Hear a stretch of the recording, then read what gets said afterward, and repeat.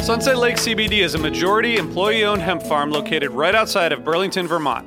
Before they started growing hemp, Sunset Lake Farms produced cream for Ben & Jerry's. Sunset Lake CBD doesn't use any pesticides or herbicides to grow any of its hemp plants, and they use organic fertilizer and other sustainable farming techniques to ensure the long-term health of the soil and to minimize their carbon footprint.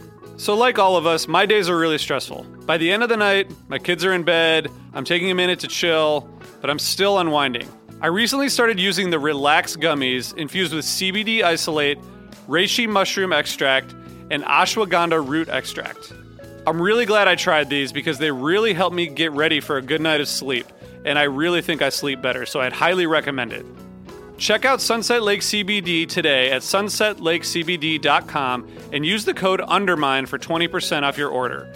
That's sunsetlakecbd.com and use the code UNDERMINE for 20% off your order. Farmer-owned, Vermont-grown, Sunset Lake CBD.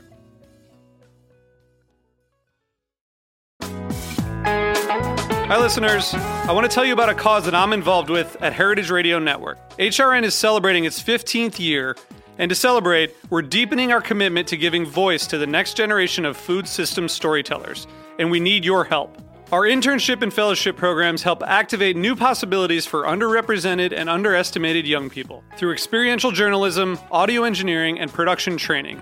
Through these unique programs, HRN helps food equity stewards build essential workforce readiness skills that expand their potential and foster economic mobility. Please consider supporting these critical programs. And with a minimum donation, you can be entered to win a dinner for two at an amazing restaurant in one of 8 cities and tickets to a concert at a great venue in one of those cities. We have incredible partners across the country who have donated, as they also share our passion for helping to educate the next generation of food systems storytellers. Check out heritageradionetwork.org/15 to donate and enter to win today. That's heritageradionetwork.org/15 to donate and enter to win today. And make sure you donate before March 31st. Thank you.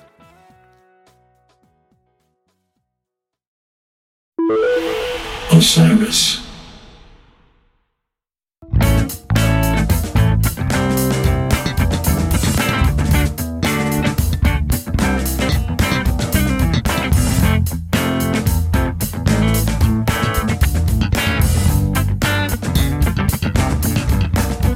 Hello and welcome to Season 4, Episode 36 of Undermine, brought to you by Osiris Media. I'm Tom Marshall, and I'll be your fish tour guide as we revisit that time in our nation's history when fish destroyed America. I'm talking about the band's lionized Fall 97 tour, where they went in like a lion and out like a leviathan. We've been revisiting each show of the tour on the 25th anniversary of its performance. And so far, we've traversed such great heights as Denver's Mile High shows on 11/16 and 11/17.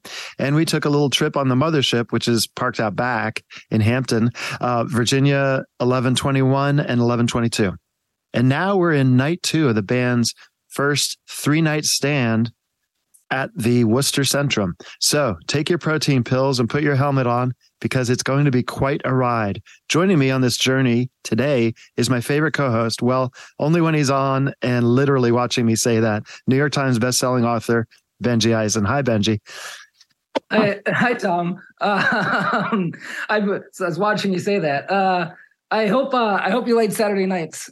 Oh, I do. Good, because this is a Saturday night for the books. It's one of the 9 shows that I personally made it to on this tour. I remember I was on the floor. I think that I was either in the same row or just 1 or 2 rows back from you, because I remember we had this funny discussion at the show. You pointed up to the 100s. There was a guy in one of those, if you remember those old rainbow clown wig hats, and you pointed at him and you said, "Who let that guy into the building?" And did you have an answer for me? I forgot.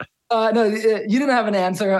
Not an acceptable one, So I know I didn't have an answer for you. But I tell you what, you don't really see those rainbow clown wigs inside shows anymore. So maybe they fired the usher that let the guy into the building. Finally. Okay. Well, everyone's actually welcome. I suppose. Yes. Yes. Everyone is welcome. And everyone is certainly welcome to listen to Undermine. But if you want to be exclusive, I mean, if you're looking to be elite, well, then please consider joining Osiris Premium so that you can get, the VIP treatment. You'll get bonus episodes of Undermine and HF Pod, ad-free episodes. That's a big one. Access to Under the Scales archives, meet and greets, and, just a whole lot more. Check out osirispod.com/premium, or just click on the link in the show notes. And Tom, talking of show notes, here very briefly are the notes on the show. It is now 11/29/1997, according to the dashboard in our DeLorean. It is therefore the Saturday after Thanksgiving. It's the second night of Fish's first 3-night Worcester run, the first of 2 annual Thanksgiving weekend runs at the Centrum. It was a short-lived tradition, but in my opinion, it should have remained an annual pilgrimage for the Fish faithful. Kind of like, you have New Year's Eve at MSG and you have Labor Day at Dips in Colorado. And I always thought that you should have Thanksgiving weekend at Worcester. Tom, did you like making the trek up to Worcester? I never mind that drive. I'm used to it. I had a girlfriend in Boston who eventually became my wife, and so I'm good at making that trip up there, and for sure. But Benji, our special guest, is literally just waiting for us in the waiting room, which is like being in the void. Should we bring him in? Yes, but insert evil laughter. First, let me just say that while we are about to hear his story, we also want to hear yours. And by yours, I'm talking about, you at home listening. If you have a fall 97 story that you want to share, simply make a 1-minute video clip, post it on Instagram, Twitter, or Facebook. And if you remember to tag Osiris Pod, well, then you will be automatically entered into our fun little game in which a random storyteller will get the handwritten lyrics to Ghost, care of the song's lyricist, who also happens to be the guy in the other square on this Zoom. For those of you listening and not watching on YouTube, I am staring into the eyes of Tom Marshall. Please don't do that. Fair. That's fair. All right, I think it's time. I'm going to bring in our guest now. And by the way, if you subscribe to Undermine Premium, Osiris Premium, I should say, you can wear a rainbow wig when you listen to our podcasts. And it's not just limited to this podcast. You can wear it for any podcast. Anyway, we can both stare into the eyes of our guest, but I'd rather we just talk about this show. Our guest is a contributor to Fish Companion, major contributor, and was on the Mockingbird board for 10 years. And additionally, he's the arts and culture senior reporter for the St. Louis Public Radio. And he writes for the Boston Globe, NPR, and the New York Times. It is Jeremy Goodwin. Hello, Jeremy. Hi, Jeremy. Let's see if he makes it in. There he is. Hey, Jeremy. Hey, Tom and Benji.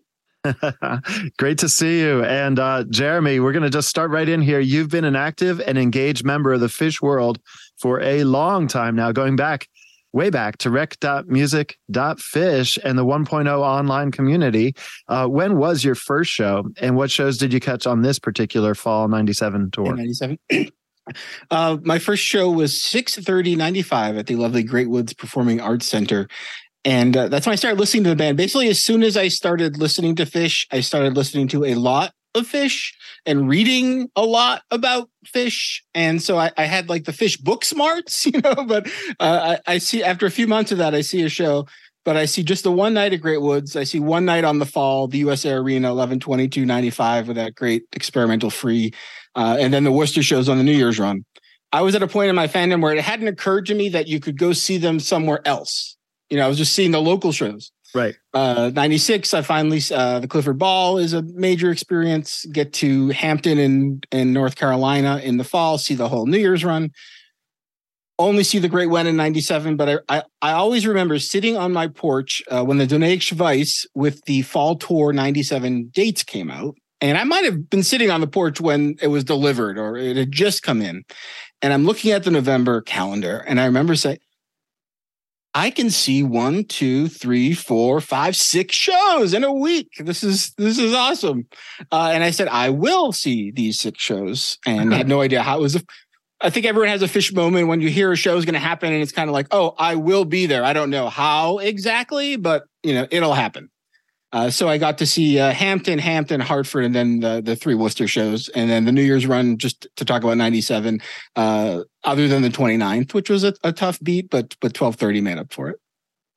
Everyone, when we're talking about these fall 97 shows, everyone brings up the New Year's run because that was kind of that. And then the Island Tour was kind of like the exclamation mark on the exclamation mark. Jeremy, to get the full context of this night, I think this is one of those runs where you have to take this show in consideration of the night before and the night after. 3 very different shows, very different. Now, somewhere along the way in 3.0, Saturday night shows have often become, the showcase night where Fish drops into high gear for these heavy hitting type 1 jams with these big guns, and we call that the Saturday night special. Yeah. Does this show qualify as a Saturday night special? Oh, this is the furthest thing from a Saturday night special that is possible. It's the opposite. Whatever the opposite of a Saturday night special is the middle. It's the Monday morning, it's the double baked lobster with like a surcharge. It's very inconvenient. You've got to call a week in advance. It's not a user-friendly show on the whole. It's one of those shows where even though I was there and even though I loved it, I didn't even remember that there was a first set to this show. Let's get right to it so that there's no elephant sitting in this room. Let's get him out of here. Tell us about this Runaway Jim. Well, I think the Worcester Jim is a big exclamation mark. Everything about it, it's the longest jam Fish has ever played. It's very loud. Trey is going nuts for about 59 minutes on every tool in the kit. Everything he has on stage, he is touching at some point during that jam. Mike is absolutely hyperactive for minutes and minutes and minutes at a time, just throwing little bass lines out there. And Fishman, the same, very, very active, works during a lot of sections, several sections. He really works the hi-hat and cymbals quite a bit, suddenly throws in a few measures of double time and then back again. He's just very there. So a lot's happening. And I think eventually it might get a little tiring to the ear for some listeners. I think a lot of people respect the Worcester Jim, but don't enjoy it. I have no trouble enjoying that shit. I think it's terrific. So yeah, it's one of those things where as soon as they leave as soon as they start playing the regularly scheduled jam, it just takes off. i.e., 7 minutes into this, it's one of those things I love sometimes with the great jams. Sometimes I'll sit and I'll think and wonder, being in the audience, when did they realize this was really going somewhere special? And a lot of them, it turns out to be a 40-minute amazing tweezer, but by minute 8, it was already getting there. And this is one of those, So the first 15 minutes or so is basically just the most raging, slightly type 2 Runaway Jim you really could hope for. And that's about the first 14 minutes or so. And at 14 and a half minutes, there's this big shift. And I remember this happening that night. I remember the lights going blue and purple, but it goes into this slinky, not even slinky, this easy, slow groove, which is maybe the signature jam of this jam other than the Weekapog. I suspect a lot of people maybe got that far and really enjoyed it and ended up, some people remember that. But it's about 8 minutes of just this swinging, just groovy jam. And for years, I heard it as Trey's playing these blues licks just all over the place. It's 16 notes everywhere. And I always heard it as kind of bluesy, but on my re-listen this week, it occurred to me it's almost like the Fall 97 sound, with the tempo is just brought down the furthest that they would ever sustain a jam. It's so slow that you can't even bob your head to it. It's just this groove. But basically, as far as I'm concerned, that first half hour of the Worcester Jim, I defy you to just hear that piece and tell me it's not one of the great Fish jams of all time. It's just but it's fireworks happening the whole time.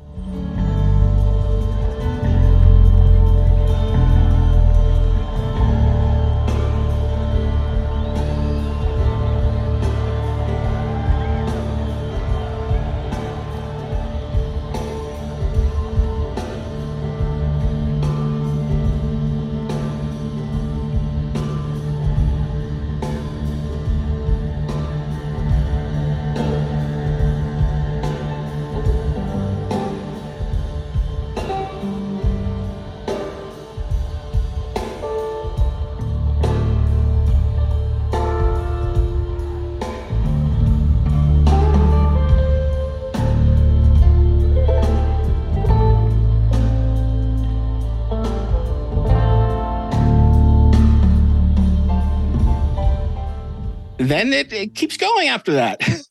And, looking at my notes, the 30s are based, let's see, the 30s, and, I'll run through this, but the 20s, the whole 20s are raging. By 42 minutes, it starts petering down for a second and then pulls back up again.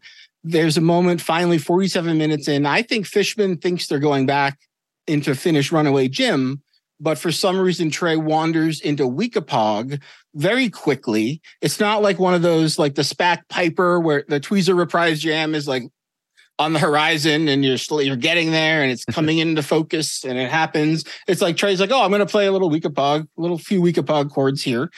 And basically that's about 8 minutes. That is essentially very similar to if they had transported into the middle of like a Weekapog jam from like the intro to the middle of the jam, what we once called the quiet mode.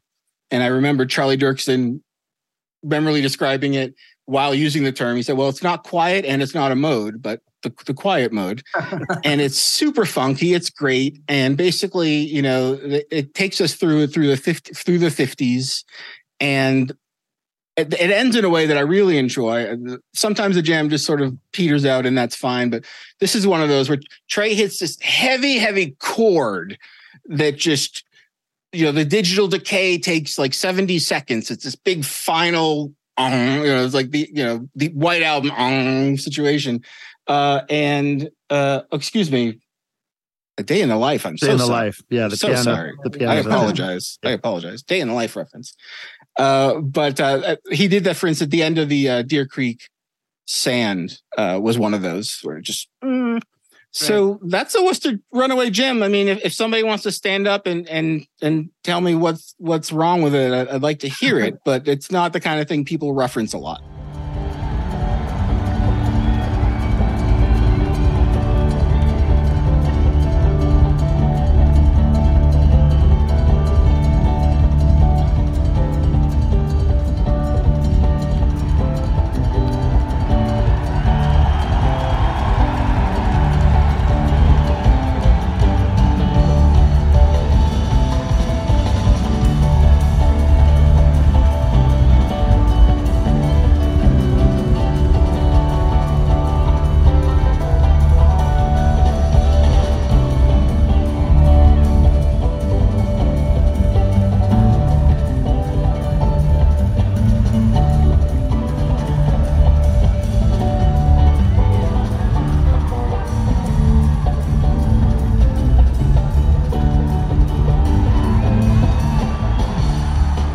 I think it's a jam masterpiece. Are there other shows that we can compare this to in that, like, does it sit with the Tweezer Fests and the Providence Bowies or the Shoreline Planets?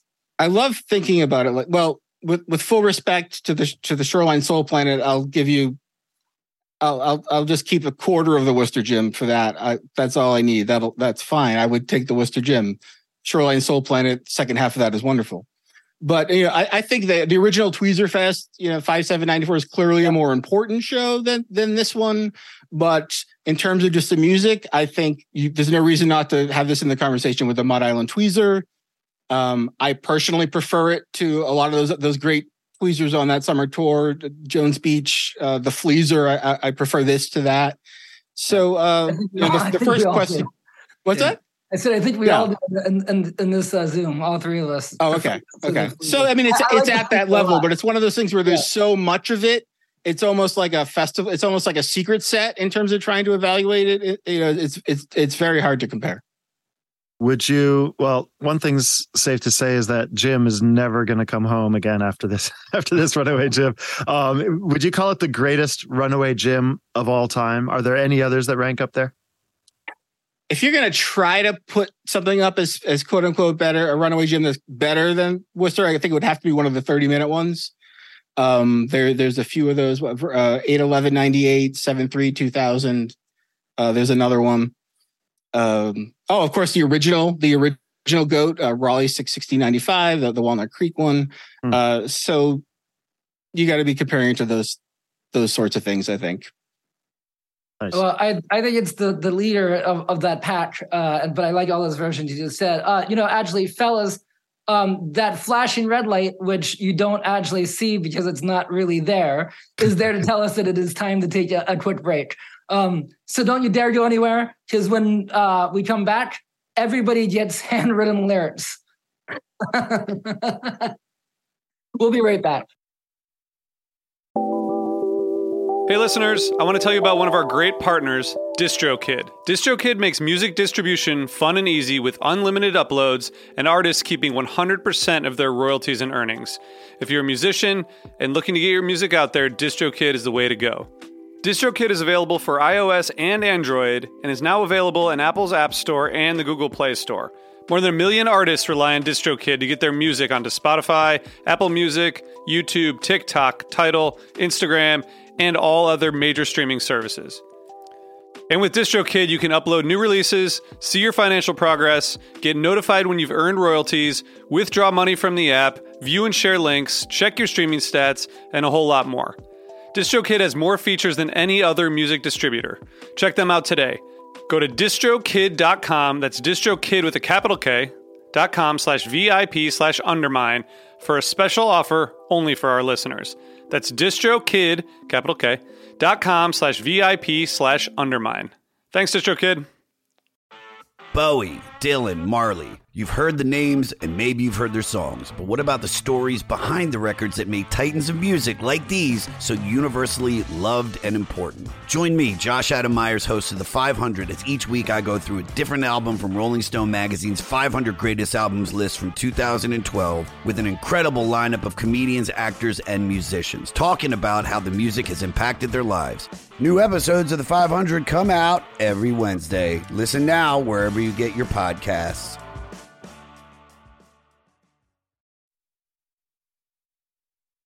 And we are back. Benji, you have a whole lot of handwriting to do because the only lyrics I'm writing down are those from Ghost, and they're going to our contest winner. I ain't afraid of no 11-17-97 Ghost. All right, well, let's get back into it with today's guest, Jeremy Goodwin. And let's get back to that Runaway Jim, or as it has been nicknamed, the Jim Symphony. Jeremy, as the jam was unfolding and shape-shifting from one section to the next, were you aware of like the time that had elapsed? As it went on, did the length start to play into the thrill of the jam? I love that you mentioned time because at this point in time, I was very into the set list notebook. You know, a lot of people had writing down the set list, but also notes about the hotel, people's phone numbers, which you had to do. For Radio City 2000, I remember drawing a map from my hotel to the venue. And so you got this. The night 11/29/97, I had forgotten it. So I'm paying particular attention to the set list to remember it and to time any major jams, which didn't keep me too busy in the first set. I would have been tracking the Simple and the Bowie. So Runaway Jim starts. I'm there with my good friend Christian, who had taken me to my first Worcester Centrum Fish show 2 years before, 12/29/95. So given how that night went, we, of course, had to become great friends and see a lot of shows. But Runaway Jim starts, and I look at my watch. And for the sake of this anecdote, let's assume I'm correct about this, but I think they hit the stage right about 10 o'clock for that set. And they're playing, and I'm like, all right, I'm going to have to remember Runaway Jim. I'm writing it in my head. And I look at the watch. Oh, it's been 15 minutes. Solid, Jim. It's been 20 minutes. Oh, 25 is when it starts to get like, oh, this is longer than a usual jam. And you're just watching that hand go around the moon, and then it's 30 minutes. And plenty of people have seen Fish play a 30-minute jam. You know, I mean, haven't done it that many times, but they do it once in a while. It's a thing they do. So it was really, I distinctly remember looking at that watch, an analog watch, and it wasn't until it got to 40 minutes that then I'm starting to question when it started, right? I'm like, wait, was it really 10? Are you sure it wasn't 10:15? Okay, I couldn't write it down. And this just seemed so strange, but I reconciled with the fact that it had been 40 minutes and gave in to that. And so by the time I recall looking and seeing it had been 45 minutes, and by that point it's like completely normal. Like, oh yeah, of course, that's what's happening here. It's 45 minutes into the gym. Thank you for asking. So they play this jam. It ends. I look at my watch. It's 11 p.m. You know, the little hand was on the 10 at the beginning of the Runaway Jim, and it was on the 11 at the end of the Runaway Jim. And I just think I'll never have another Fish experience where I say, oh, how long was that Fish Jam just now? And look at my watch and say, all right, 10 to 11, 1 hour. Yeah, 10. So for Nice. someone who is a fan of jam timings and lengths and all that kind of thing, it was a pleasure to be there on this occasion. Are you wearing the same watch? Jeremy, It actually might be in my old house somewhere. I think. You have the watch. Jeremy, I remember thinking, at some point, I remember thinking this is going to be a 1 song second set. And I was just so excited. I was like, as they're going and as, that minute hand is going around to become the hour hand, I remember distinctly being thrilled at the prospect that perhaps we're looking at a 1 song second set. And then I remember some people around me sighed like a visible, if not audible, but a visible sigh of relief when Paige went into Strange Design. And I think I just sighed because I was like, I wanted it to be, a 1 song set. Energetic. Well, Benji, by the rules of engagement, they had just played a 1 song set because we love to look at those fall 97 set lists that are so pretty, the 4 song sets and the 5 song sets. A lot of those were just barely an hour or a little under an hour. So if they wanted to, they had just played a 1 song set in the books. Tom might have a perspective on this, but Trey is such a showman, and he has talked so much about wanting to exhibit the different facets of what Fish can do on a given night. He would never in his professional life step on the stage, play that Runaway Jim, and then say, we've had a great time. Good night. So they did play some more, but I think it was subtraction by addition at some point in that set. You do bring up a great point, Jeremy, because that is true. And we've mentioned it on the show before that some of these 4 song second sets, you leave going, oh my God, that was a 4 song set. But then you look at the time and you're like, they had time for a 5th one. Yeah, totally. They had time and 6th and 7th in some cases, But not to complain, but I think those sets are so elegantly constructed. They ended when they needed to end. Yeah. It's a feeling. It's a feeling more than a timing. So was this set energetically essentially over at that point, and were they just adding on songs? Because they do that sometimes. They hit this peak and then it's a race to the finish line. Right. Or were there additional peaks and highlight in the second set? And while I'm asking you this, also let's go back after you answer to the first set to anything we need to look at there. Okay. They play Strange Design, and that's got to be the most earned ballad in like the Fish repertoire, right? Yeah. No grounds for complaint there. There's when you play it. It's a beautiful song. Play Strange Design. Hood. Oh, perfect. It's like we almost get in. It's a 17-minute Hood. We almost get in a capsule version of the Runaway Jim experience, which was this tension building and building and building, and finally being released with the Weekapog Jam. And now we take a breather, and then Hood gives us a little version of that energy again. And there's your elegant, beautiful 3-song second set. And I think the material would have been better presented in that format. But my guess is that they feel like, oh, we're giving the people more, by playing the Caspian and the Susie that followed on this evening. But once you're done with the Runaway Jim, give yourself a pat on the back, treat yourself to that workout or whatever it is that, First set. Yeah. It's actually quite nice for the first 20 or so minutes, basically until Simple doesn't go anywhere. It just kind of goes sideways for a bit. The Bowie's a little long. It's 19 minutes. It's pretty type 1. But from a collecting standpoint, no reason to revisit it. But seeing songs like The Man Who Stepped Into Yesterday, never gets old. And it certainly wasn't old on this night. There's an you can skip it if you need to. Gotcha. There's an encore, too. The encore was a little bit unusual and zany. As zany as the show itself, really. Buffalo Bill, Moby Dick, Fire. And I'm happy that Buffalo Bill was on there, of course. Tom, I'm sorry to interject here, but Buffalo Bill, it's one of yours. And so I have to take this opportunity to ask you, I think you explained at one point that Buffalo Bill's lyrics start off, if I remember this correctly, they start off based on true events. And then they kind of devolve into your own dark, twisted fantasy. Is that right? I'll answer yes only to the first part of the question. I don't like the phrasing of the second part, but they indeed are based on actual events, and not to speak ill of those who are no longer around to defend themselves, but suffice it to say, even when he was alive, he desired absolutely no connection to me and would never know or care about anything I wrote. So what I'm talking about is a terrible boss I had. I was young in a technology group, and the big boss was a British gentleman who ran the organization like a military unit. He was like he was the general, of course, and I was a lowly private. Let's call him the general for the sake of the story. He tried to gain respect through fear, and it worked for some. I was kind of amused, but all the same, I definitely tried to stay out of his way. He would be very observant. He's the kind, like, if anyone took too long at lunch or took any kind of unsanctioned break. So one morning he came in, and he uncharacteristically was very effusive and was talking about an owl he just saw out in the parking lot. And it was the most I think he'd spoken to us about non-work stuff ever. Then he left. We thought he left the office. So my friends, Barry Orr and Joaquin Lucero, those are their actual names, by the way. Shout out Barry and Joaquin. And I took an extra long walk through one of those wooded trails at ETS, the Educational Testing Service. And it's beautiful, like a country college campus. But of course, as fate would have it, who should we see appear coming around the bend in front of us on the path in those woods? The general. And his frown was, we were all like, we were worried for our jobs. His frown was outrageous, and he made it clear his frown was outrageous. Just by, rage filled.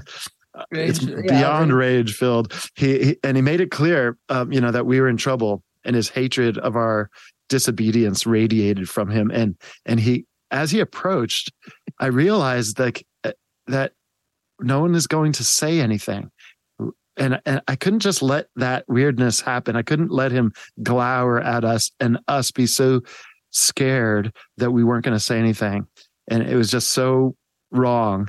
And so right as we were face to face, I kind of remembered his wonderful owl story of the morning. And so I said to him, "Looking for owls?" And his reaction, he kind of was dumbfounded. And his expression, it was legendary. He put on this amazing like scowl frown and then just walked away. And my pals were certain that I would be fired for that. And that's really actually the whole story. Nothing happened. I wrote a song about it. And of course, I may have added a more appropriate ending to what really happened. Well, he meets in your ending, he meets a rather unfortunate fate in those woods.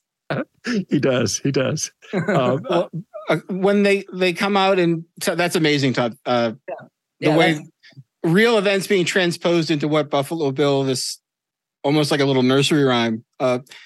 Your line about knowing that happened in person does not take away from my enjoyment of the song at all. That was great. Thank you. It adds to it.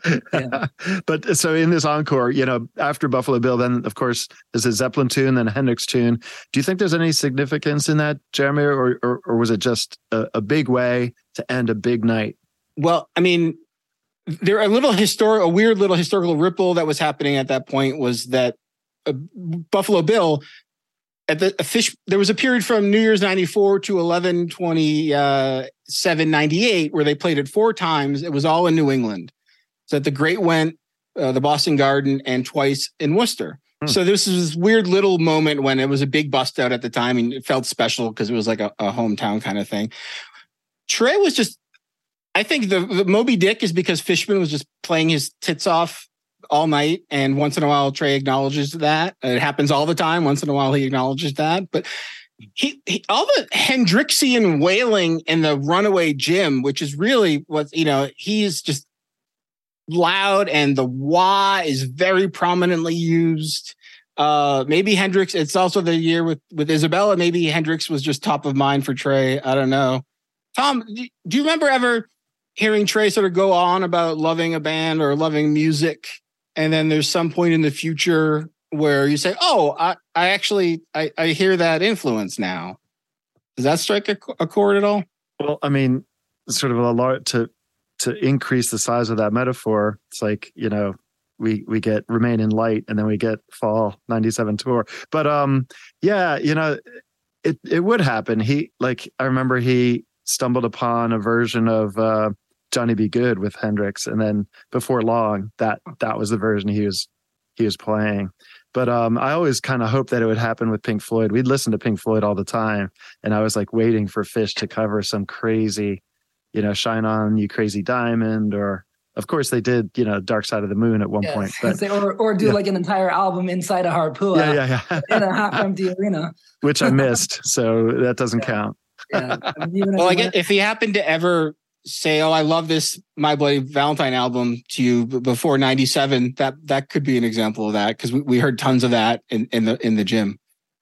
Yeah, we actually did. That's right. And of course there's the infamous sound check what is it, the Hokey Pokey in Europe where they cover My Bloody Valentine. So Jeremy, all three of these Worcester nights, all three of these 97 shows are so legendary, and also each one really has its own fingerprint. It's its own thing. And then you put them together, and it's a beautiful, arc and narrative of those three nights. I'm pretty sure that I'm positive actually that I left the building all three of those nights going, how are they ever going to top that? And each night was just, they did. How do you rank these nights if you have to put them back to back 1, 2, and 3? The Worcester run, the Turkey run in '97, and I have the T-shirt. I do have that T-shirt somewhere for that run. There was two turkeys dancing on the back. This run is like my Talmud of Phish. Like, I have looked at this run and analyzed it and thought about it again over the years, and something is really enigmatic about it. I can't get a handle on these three Worcester shows. I love them. I've been listening to them since shortly after they happened, but there's just something happening between the lines there. It's like, it's these three shows that anyone will tell you they're three great shows, but it has, with one notable exception, it has no major jams that are representative of the year, really, or the tour. The one example being the Worcester Ghost, where they essentially perfected, whether you want to call it cow funk or not, the stuff they were playing on stage. That Worcester Ghost is the grooviest thing they've ever played, I think, as far as you can find stuff that's funkier maybe, but they were in complete control of that. It's almost like they reached that point of like, we can do anything we want in this mode. So now we're going to go on and play a 30-minute Wolfman where the first half sounds like kind of like Fall 98, and the last 12 minutes is just a riff. Definitely not cow funk. Definitely not cow funk. Definitely not. So it's just such an interesting run. And I certainly can't rank them. All I can do is tell you that Sunday is the least great of them. But that's the You Enjoy Myself is kind of like a Neon Lights You Enjoy Myself in the first set of the 28th, the extended Cross-Eyed and Painless teasing by Trey during that. Someone is playing some kind of percussion instrument that I've never heard again in a Phish song, and I don't know what it is or who's playing it in that 11/28/97 EM. So there's highlights all over, but you would never say, "Oh, you like Phish '97? You've heard some Europe shows. You're into that vibe. Here's the Worcester Gym. Here's 11/30/97." Like, no. So it's just it was an interesting 3 nights. I also like how you frame it in that it does seem like all three of them, like I was getting it before, it tells a story. It's a narrative arc where each one's a different chapter, but maybe not straight out of the Fall 97 playbook. And people think of the funky stuff, from that year, and that's a huge piece of it, but there was lots more happening. There was lots more happening in Fall 97. The AC/DC Bag a few nights before. Very little of what you might call funky. I think that's a major jam. The Gin actually reminds me an approach of the Winston-Salem bathtub gin. Not the music, not this particular subgenre of 97, but that gets to a certain pitch very quickly and stays there for 30 minutes, just sort of raging the whole time. So that was just a few nights earlier that week. Something had just possessed Trey, I think. So even though you don't think this is a good example of the tour in general, an encapsulation of the tour, where would you rank these, just for our rankers and raters in our audience, and also for Benji? Where would you, how does this night stack up to the rest of the Fall of 97 tour? Oh, just the Fall 97? Yeah. You'll hear people say things like 12/2/97, 12/2 second set is the best hour of 97 Phish. Like, people will sometimes say something like that. My response to that is this thing on the Worcester Gym? What about if that happened too? On honestly, if I had to, I would actually go with 722 second set as my favorite hour of the year. But you have to, I mean, I don't know if you're really pressing me to a number, but I have to put that show in the top 5 of the year. Well, definitely top 7. You gave us a number. Really? That's awesome. All right. Well, I think that's going to do it for us today. If you're watching on YouTube, we're waving goodbye. We have to wave. And for you folks streaming, just close your eyes and picture it, unless you're driving. Thanks to our guest today, Jeremy Goodwin. And as always, thanks to Benji and our captain, RJB, who couldn't be here tonight. And thanks to the Osiris team, Eric Limarenko and Matt Dwyer. And thank you for listening. And by the way, if you're looking for tickets for something like, I don't know, maybe Fish's upcoming 4 nights at the Garden, I'd encourage you to check out Cash or Trade, the world's only social network where fans buy, sell, and trade tickets at face value. Click on cashortrade.org, and may the ticket gods be ever in your favor. Tom, don't forget to tell everyone about the Ardmore Music Hall, which I believe we are just announcing. Oh, yeah. Speaking of getting tickets, isn't that why you're here, Benji, to tell people about that? Yes, Tom, that is the only reason I'm here, to tell everyone that the Ardmore Music Hall on December 11th is, the Ardmore Music Hall is a venue. It's just outside of Philadelphia on the main line in Ardmore. And Tom, RJ, and I will be there. Tom, you get both of your co-hosts that night on stage. So it's a full house for sure. Did we freeze? Oh my God, Tom froze. Tom, did you just freeze? That's what happens when we stack 2 of your co-hosts together. You freeze. I think I'm back. It just told me that my internet connection's unstable. So keep telling us, Benji, what's going on. Okay, so we have what I said, Tom, while you were busy in some weird frozen dimension, that it's going to be you, me, and RJ combined all on stage that night talking. But we're gonna try to keep the talking bits to a minimum because we've assembled a band that's going to play a Fall 97 inspired set of live music. You can click on the links in the show notes, or you go to Ardmore Music Hall's website for all the full details. And the band includes members of Pink Talking Fish, Dogs in a Pile, Twiddle, and more. So that's December 11th. And meanwhile, for tomorrow, if you're playing along, we hope you're playing along, then go home tonight and queue up night 3 from Worcester, which, as you'll hear, is a whole different ballgame from a whole different league from tonight's show. Maybe even a different sport entirely. But beware of that Wolfman's brother. Hope you're not scared of the dark. We'll see you back here tomorrow. Same time, same place, over the hills, through the woods, and under the mine. Thank you so much, Jeremy. And thank you, Benji, as always. Thanks, thank you, guys. Jeremy. A great pleasure. Thanks for having me on.